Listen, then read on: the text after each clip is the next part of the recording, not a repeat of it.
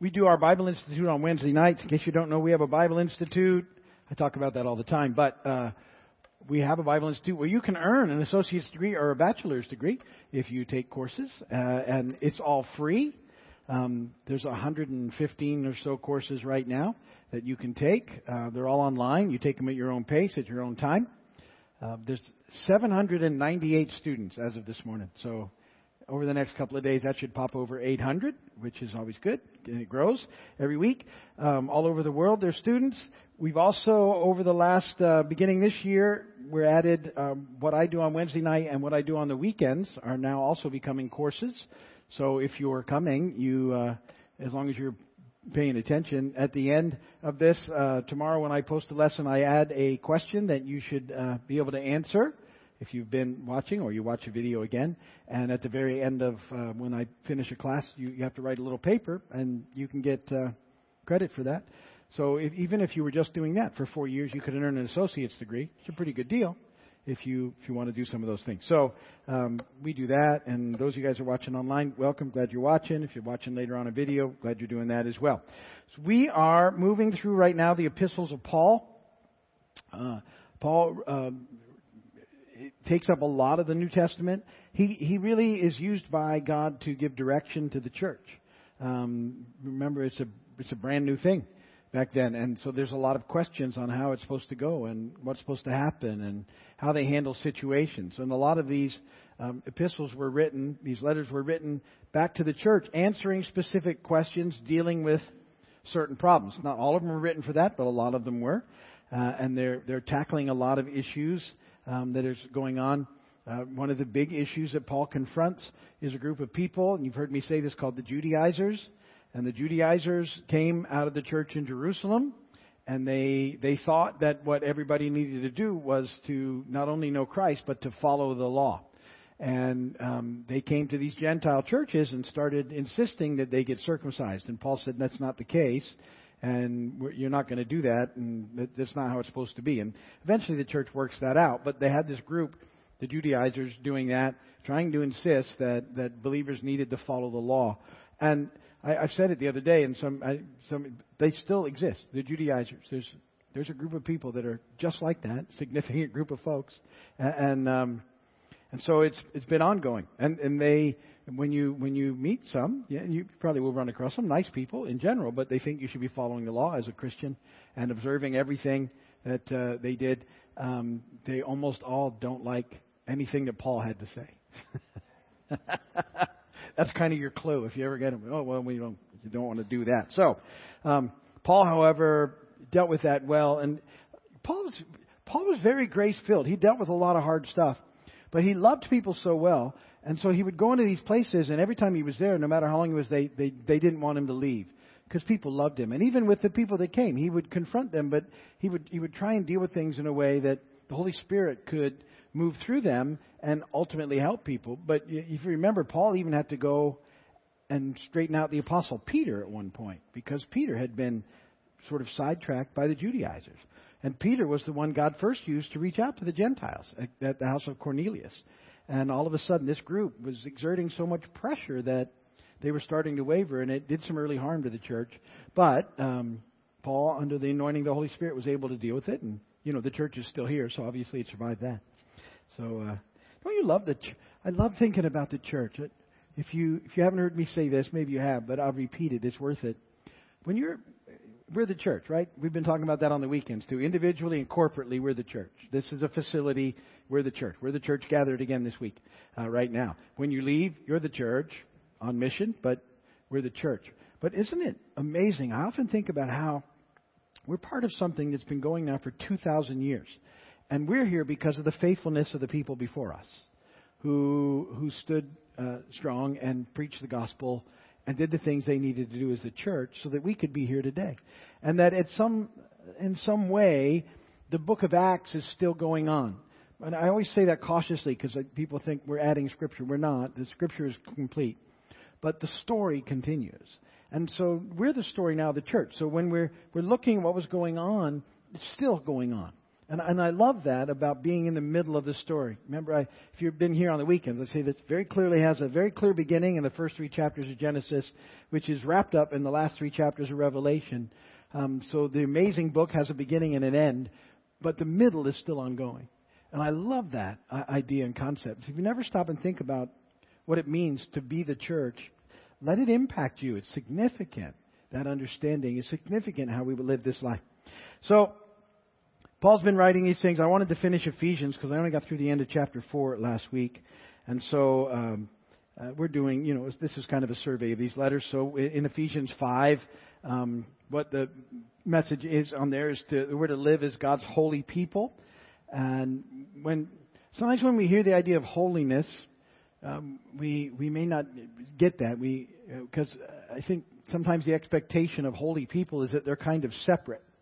That really holy people, are away from people. They're up on a mountain somewhere. They're in a monastery somewhere, something like that. Those are the really holy people. But if Jesus is our model for everything, then he was the model of holiness, and Jesus didn't do that. He was with people, and he loved people well.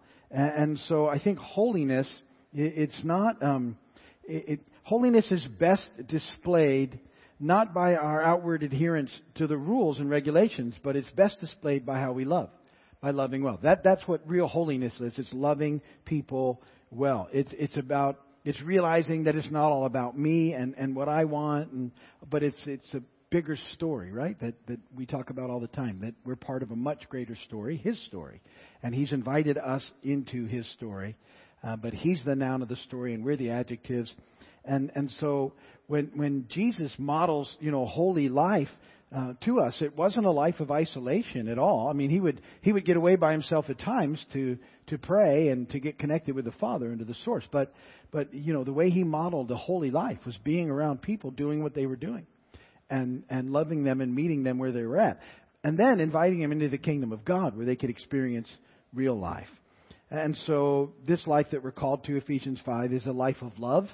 He says, and that life of love is understanding it's about Him and about others and about ourselves. But we know that now, right? It's love God with all your heart, mind, soul, and strength. We call that loving God all in. And love your neighbor as yourself. And that's how this whole thing sort of comes together. And it has, and always has been. From the very beginning, when God spoke the 10 words or the 10 commandments into the people, remember that they were never to be construed as how you get delivered or saved, because the people had already been delivered and saved. They had already been rescued. This was how they were then supposed to live. So the 10 commandments, we call them, or 10 words, was never a law thing. It was always a love thing, always. And it got messed up over time. But even in that, it's the 10 commandments that Jesus summarized down into that statement I just gave you. You can look at them, and the first 3 are about loving God, and the fourth one is about loving yourself. It's about the Sabbath, and I could make that connection, but I don't have time right now. And then the last ones are about loving others. And that if you love people well, you don't do things to them that you shouldn't do. You don't steal from them, you don't covet, you don't take stuff, you don't do any of those things because you love them, and you just wouldn't even think about it because you're not the center of the story.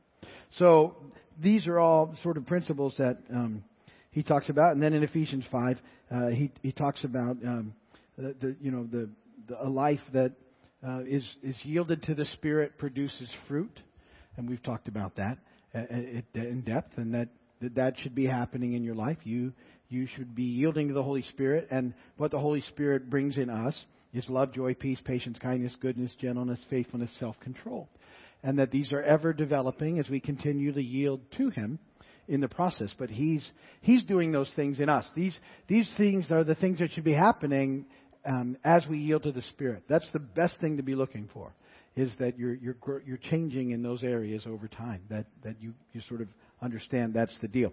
And then in Ephesians 6, he begins by talking about how important it is that we understand that we're one in Christ. And the mystery that God has done is that in the church He's brought together Jew and Gentile, and that we're one in Christ, and because of what He's done. And we talked about how we're part of that process. We're living stones being constructed into His holy temple. That the Holy Spirit dwelling in us makes us now the very temple, the very presence of the living God. And how amazing that is. We spent quite a bit of time on one of the weekends looking through the connections of how God was tabernacled at first, and the tabernacle was where the presence of God was. Remember when they built the tabernacle, and that was the literal presence of God for a while, which came into the actual temple that was built, and then God was there, and then the temple was destroyed, and then there was no place where God and heaven met, because that's what happened in the tabernacle and the temple. And then they rebuilt the temple, but the presence of God didn't show back up, and they didn't know why until Jesus came and He dwelt among us. Remember in John, in the world He tabernacled among us, and now in Jesus there's a place where heaven and earth met again. And then He says, if you destroy this temple, I'll build it again. I'll rebuild it. It'll come back in 3 days. And He was talking about Himself. He was the temple, and then when He dies and defeats death and is resurrected and makes a way for us to be reconciled to God, and we're filled with the Holy Spirit. Now we're the temple. We're the place. In you is where heaven and earth meet once again. And so this is amazing stuff that's life-changing when you think about it. If you start to dwell on those things and it doesn't impact your day-to-day life, you're not letting it hit you with the fullness of all that it really is. And so we understand then, and we talked a lot about this when we were doing the series, is that He gives us our identity in Christ, who we are in Christ, and how that impacts us in this life. That it's not about us. That really this life is loving God, loving others, loving ourselves. And then when we get to Ephesians 6:10, that's probably where the first scripture is on your notes that I gave you. I wanted to go through this. We just talked about this last weekend, but I was making a lot of other connections on the weekend, and so I wanted to take a few minutes to sort of spend a little time developing the idea of the armor of God, in case you weren't with me when I did this in the series some time ago. So let me read these verses to you. Finally, verse 10, be strong in the Lord and in His mighty power. Put on the full armor of God so that you can take your stand against the devil's schemes.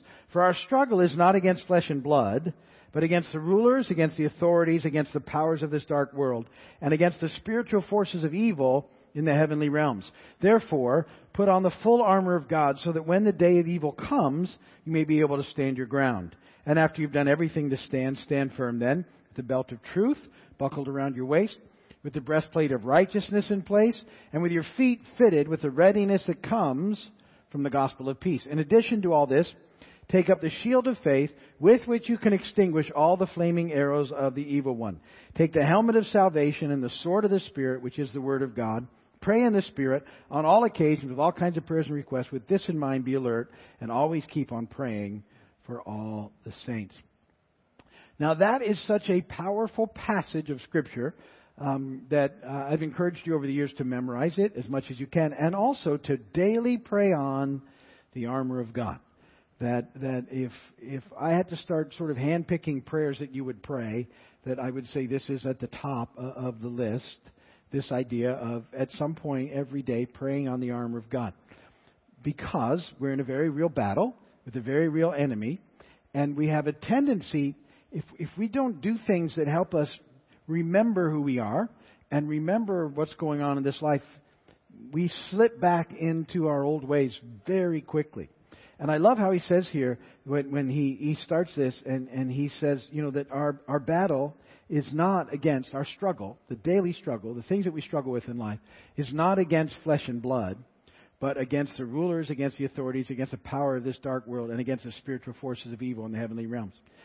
So the real battle that we face every day is a spiritual battle. And yet, if we're not being aware of that, we go right back into it being a flesh and blood thing. And we'll start to let little things bother us that shouldn't, because it's not where the battle lies. Anybody here ever been annoyed by somebody? And you're still going to get annoyed, but at some level, if you can if you can understand that there's something else going on, and that everybody that you run across is broken, everybody, and the way they deal with their brokenness comes out in different ways. And if you can sort of understand that their brokenness could make them, mean or sharp or think that it's all about them, but often that's just their own protective stuff coming out. And if you can realize it, you don't tell them, oh, that's just you being this or that, because that just makes it worse. Right? You hear me? This is just some advice. Don't. If you get some discernment on why somebody is the way they are, don't share it with them. That's for you. And then you go, because what that does, and it lets you have some compassion again. Where if you share it, it's just about you. So you take it in, and all of a sudden you go, okay, I get now why that's happening. And you can have boundaries. I'm not telling you let people walk all over you, but the reality is most of the stuff that we're dealing with that's sort of getting us off track and messing life up is flesh and blood stuff, and that's not where the battle is. It's against the enemy, and he's using things like that. And he's very good about knowing what pushes your buttons. That's why I have so many driving stories. I'm aware of what he does. And I'm getting better all the time, but I'm not fixed yet. But I'm still not ready to put a bumper sticker on my car that says I love Jesus. When my driving is fully redeemed, I'll put a bumper sticker on it. But it's not yet. So, this letter, this idea of the armor of God, and I still have wristbands out there. I put one on every day. You'll see me. I always have this on if I prayed on the armor. I don't just put it on arbitrarily. I pray, and then I put it on. And if I'm going to get ready, and I see it, and I haven't prayed, I stop right there, and I pray it on. Simple prayer. Listen, it's just like this, because it keeps me engaged. Lord, I put on the belt of truth, your truth, and I put on the breastplate of righteousness, and I shod my feet with the preparation of the gospel of peace. I take up the shield of faith, the helmet of salvation, and the sword of the Spirit, God. And having done everything to stand, I'm going to stand in you. And I remember it's not flesh and blood. It's a spiritual thing. And I'm off and running, and then I get back to it. I have it there and think about it all the day. You need to think about it. Well, if you were here on the weekend, I said that a lot of that armor, I showed you where it exists in the Old Testament. And that when we're putting it on, that as I looked at it in the Old Testament, you see how the Lord is in each piece. And what we're doing is we're just putting our faith in the Lord. When we put that on, it's a reminder. It's His story, and we're just a part of His story. But Paul has sort of been talking about all the armor throughout the book of Ephesians in different concepts. And so then he just puts it together for us at the end. So he talks about the belt of truth, and in Ephesians 4:25, which we had a couple of chapters ago, he said, therefore, each of you must put off falsehood and speak truthfully to his neighbor, for we're all members of one body. So the belt of truth, is about the importance of honesty and openness in our relationships with one another. It's about, being people that understand that that's where life is found. It's about being real and talking to people and operating in truth in what we do. The breastplate of righteousness he talked about in Ephesians 4:22 through 24. And he said, you were taught, verse 22, with regard to your former way of life, to put off your old self, which is being corrupted by its deceitful desires, to be made new in the attitude of your minds, and to put on the new self, created to be like God in true righteousness and holiness. And so righteous and holy, we talked about holiness a minute ago, but that whole concept comes from a heart that loves God and loves others. That's where that comes from. And those scriptures we spent time on just a couple of weekends ago, where it's like, I love the picture. It's about taking something off and putting something on. And when we came to Christ, the thing is that, so we were born with our old nature. That's how you're born into the world. You have the old nature. It's a sin nature. And then when you come to Christ, when you're reborn, born again, you get a new nature. But the old nature didn't get replaced. Now you have two natures.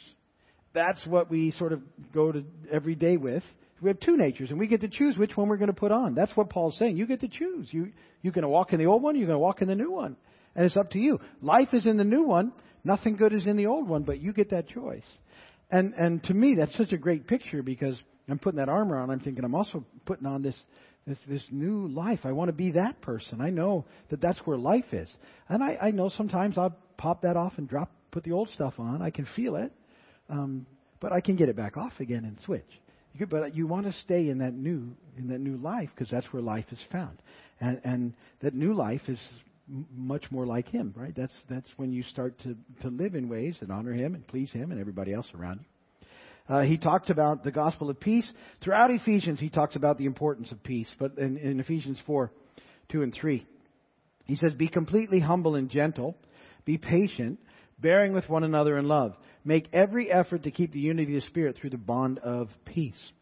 And so, again, this idea of peace comes, in Christ, where because of what Jesus has done, we're at peace with God. Because we're justified now. We've talked about that a lot. Just as if we haven't sinned, God's choosing to see us in the perfection of His Son. So we're at peace with God. And because we're at peace with Him, we can experience His peace.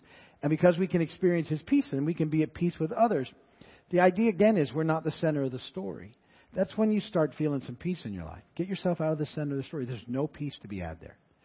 The peace comes from being in His story and understanding that process. The shield of faith.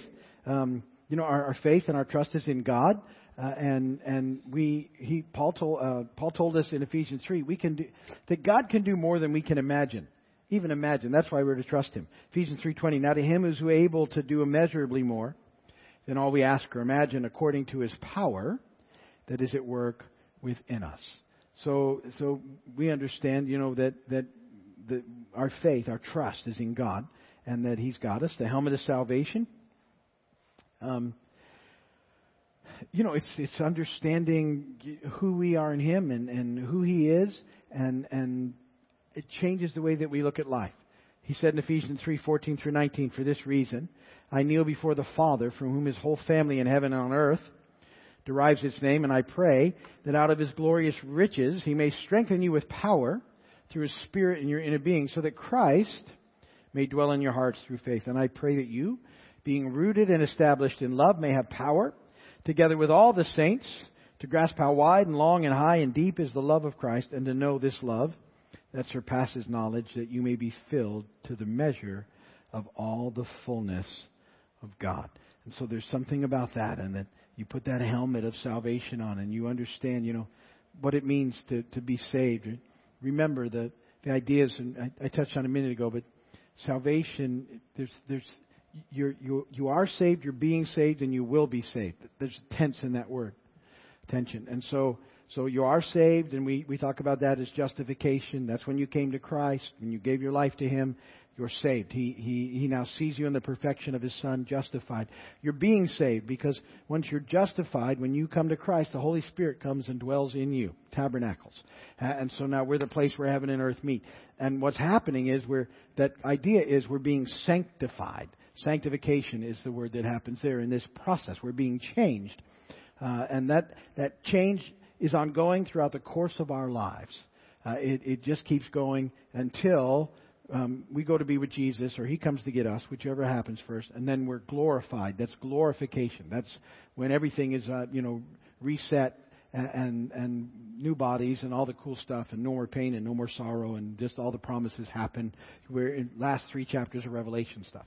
So that's the idea of salvation, and when you put it on, you should be thinking about all those things and what it means in your life. And then the sword of the Spirit. Verse 17, the helmet says the sword of the Spirit, which is the Word of God. And I'm always talking to you about that, the importance of reading the Scripture. And you have to read it like it's written. It's this amazing book, and never sort of think it's a rule book. People that have read it do it out of duty. It just becomes a dry nothing. But ask the Holy Spirit to show you what's going on, and then read it how it was written as this amazing book of love and promises, and how the Father cares about you and what He's done from the very beginning. Even though we've turned our back on Him, everyone here has gone our own way, how He's pursued us and made a way for us to be reconciled, and how redemption is just written throughout the chapters, and that the Old Testament is filled with amazing pictures of what God's done and is doing, and lead us to Christ, and just amazing stuff that all of that's in there. So understand the power of the Word. Okay, so that finishes Ephesians. Philippians, let's just take a few minutes and get going, and then we'll dig into it more next week. Again, Philippians is written by Paul, and Timothy probably had a hand in helping him in the writing of this. It was written around A.D. 61. It was written while Paul was imprisoned in Rome, and this would be about 30 years after the crucifixion and resurrection and ascension of Jesus, and this would be 10 years after Paul first preached at Philippi. So Paul, on his missionary journeys, he went on the first one to most of these places, and then he returned to see what was going on, and sometimes he would stay. He went to Philippi on his second missionary journey. If you ever want to tie these back together, you go and read Acts 16, and you find there that the people that were sort of used to start the church, we believe, was Lydia. And you see that she was brought into it. And one of my favorite stories I tell all the time was the Philippian jailer. Remember, we've read the story about, if you've been here, you've heard me talk about the Philippian jailer, that Paul and Silas are in prison and they're singing at midnight, even after they've been beaten unjustly and whipped, and how they're going to do things. And they just start praising God, and all of a sudden there's an earthquake, it says, that happens to unlock all the doors and all the chains. So it's quite a powerful earthquake. And the jailer comes rushing in, about to kill himself because he thinks that everybody has left. And Paul said, "We're all here." And he goes, I love it. He just looks at Paul and says, "I don't know what it is you got, but I want it." And he says, "So what do I need to do?" And he said, "You need to know Jesus." And so out of that begins the church in Philippi. And it's pretty well established by the time Paul writes this. And he actually writes this. The church in Philippi had a great start. And he actually writes this to people that are doing pretty well in their journey, in their walk. It's not a lot of corrective stuff that goes on to the church in Philippi, and he had a special place for the Philippians. You could probably say that they're his favorite, but I'm sure he would say that about all of them. I know somebody else that does that. You're my favorite. Yeah. Well, every verse I'm reading is my favorite at the moment. So some of the amazing verses that are in Philippians, and we're actually just moved into Philippians on the weekends as well. So it's neat that these are sort of dovetailing. Philippians 1:21. For me to live is Christ, and to die is gain. Isn't that an amazing passage? That's someone that's just settled in the love of God, and is aware of the fact that. So I use this term. It's not an original. We're all just change in God's pocket, and He can spend us however He wants, and that's very freeing. There's something about that I think that's very helpful to understand that God's got us, and it's His life, and He however He wants to use it. And if we just allow that to happen, that's where we find life. And when we fight against it, there's no life. And so Paul writes this from prison. And again, I think, and he's in prison for doing the right thing. He's not in prison for doing something he shouldn't. He's in prison for doing the right thing. And I think I would struggle against that some, personally. And he doesn't. He's just at a place where he's like, okay, well, if I'm here, God must want me here. And it's not what he wanted to be doing, probably. He liked going and traveling and ministering to churches, but God redeems the time because Paul sits and he writes, and he says how he's talking to these guards all the time, and they're getting saved, and God is just using it. People are coming to visit him, and and so he's still doing stuff. He's just stuck at the moment. But he says, listen, for me to live is Christ. As long as I'm around, it's Him, and when it's done, I'm with Jesus. It's all good. It's a gain for me, and that's a powerful understanding of the process that we need to get a hold of at some level. Philippians 3:7, this is great. Whatever was to my profit, I now consider loss for the sake of Christ. Oh, that's Paul's profit and loss statement. That's really funny. I'm sorry. You didn't get that. Or maybe you were just hoping I would leave it alone.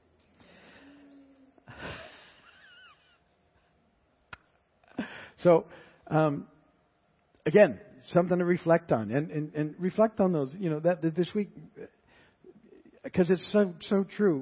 Whatever was to my profit, the things that I used to hang on to so desperately, I realize now that everything that Jesus has for me is way better than all the stuff I used to hang on to.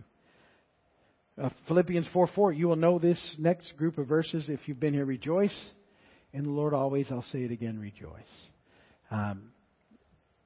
That idea means that no matter what the circumstance, we should experience a measure of joy in our lives when we know Christ. It doesn't mean that we like everything that's going on and that we have to be fake happy. You don't want pretend joy to be the hallmark. I don't think I used it lately. My description of pretend joy is fake joy is when at the Miss America beauty pageant or whatever, and it's down to the last two they're all excited about, and the one that doesn't win, that's fake joy, whatever she's expressing at that moment. Because that is not what's really going on. Like, I'm this close. Then I used to laugh. I hope there's something that you've done that's going to come up real quick, and then it's me. So it's terrible, right? But that's why I'm in process. I haven't arrived yet. I have these things God has to work on. Rejoice in the Lord always. I say it again, rejoice. Verse 5, let your gentleness, it's not even in your notes, be evident to all, the Lord is near. Verse 6, do not be anxious about anything, but in everything by prayer and petition with thanksgiving. Present your request to God, and the peace of God, which transcends all understanding, regard your hearts and your minds in Christ Jesus. Finally, brothers and sisters, whatever is true, whatever is noble, whatever is right, whatever is pure, whatever is lovely, whatever is admirable, think about such things. You should know those. Those are important verses. That passage is my favorite. No, verse 6 is probably the verse that I say more than any other verse in the Scripture. Do not be anxious about anything, but in everything by prayer and petition with thanksgiving, present your request to God. I'm there all day long. I'll go through that whole passage when I need to, but that verse, I'm there all day long, because anytime you start to feel anxious or worried, or if you can catch yourself here, you save yourself a whole lot of time. Because worry is ineffective. Worry doesn't do you anything. And unfortunately, we've all been trained throughout the course of our lives to worry well. And it's just a complete waste of your emotion and your holy imaginations. So that's why you can worry so well, is that God gave you a holy imagination and you're misusing it. So some of you are great worriers, right? A lot of you can figure out every bad possible scenario, and you've spent time thinking about it, and that's wasted time. Why are you supposed to pray instead? Prayer does something. Worry does nothing. Prayer does something. Prayer is effective. Because prayer either God responds or you change when you pray, and you don't have to be anxious anymore. God's got it. You don't need to worry about it. It goes on in verse 13. I can do everything through Him who gives me strength. It's a promise. So whatever's coming, you got it. I can, whatever, God. You got me. Even when I don't like it, you got me. And it's temporary. Because everything's temporary, except life with Him. So be thinking about those verses. And then I'm going to be done now, because we're going to stay on time. I have Philippians 2, 5, 11 there. But I'm actually going to talk about that, not this weekend, but the following weekend. So we'll get to that one. And we'll be talking about it next week anyway. So there you go. If you're watching on video, thanks for watching. And come and visit us when you can. God bless you guys. We'll see you soon. Thanks for watching this broadcast from Keys Vineyard Community Church in Big Pine Key, Florida. Be sure to like us on Facebook and subscribe to our YouTube channel. For more information, log on to keysvineyard.com. We'll see you next time.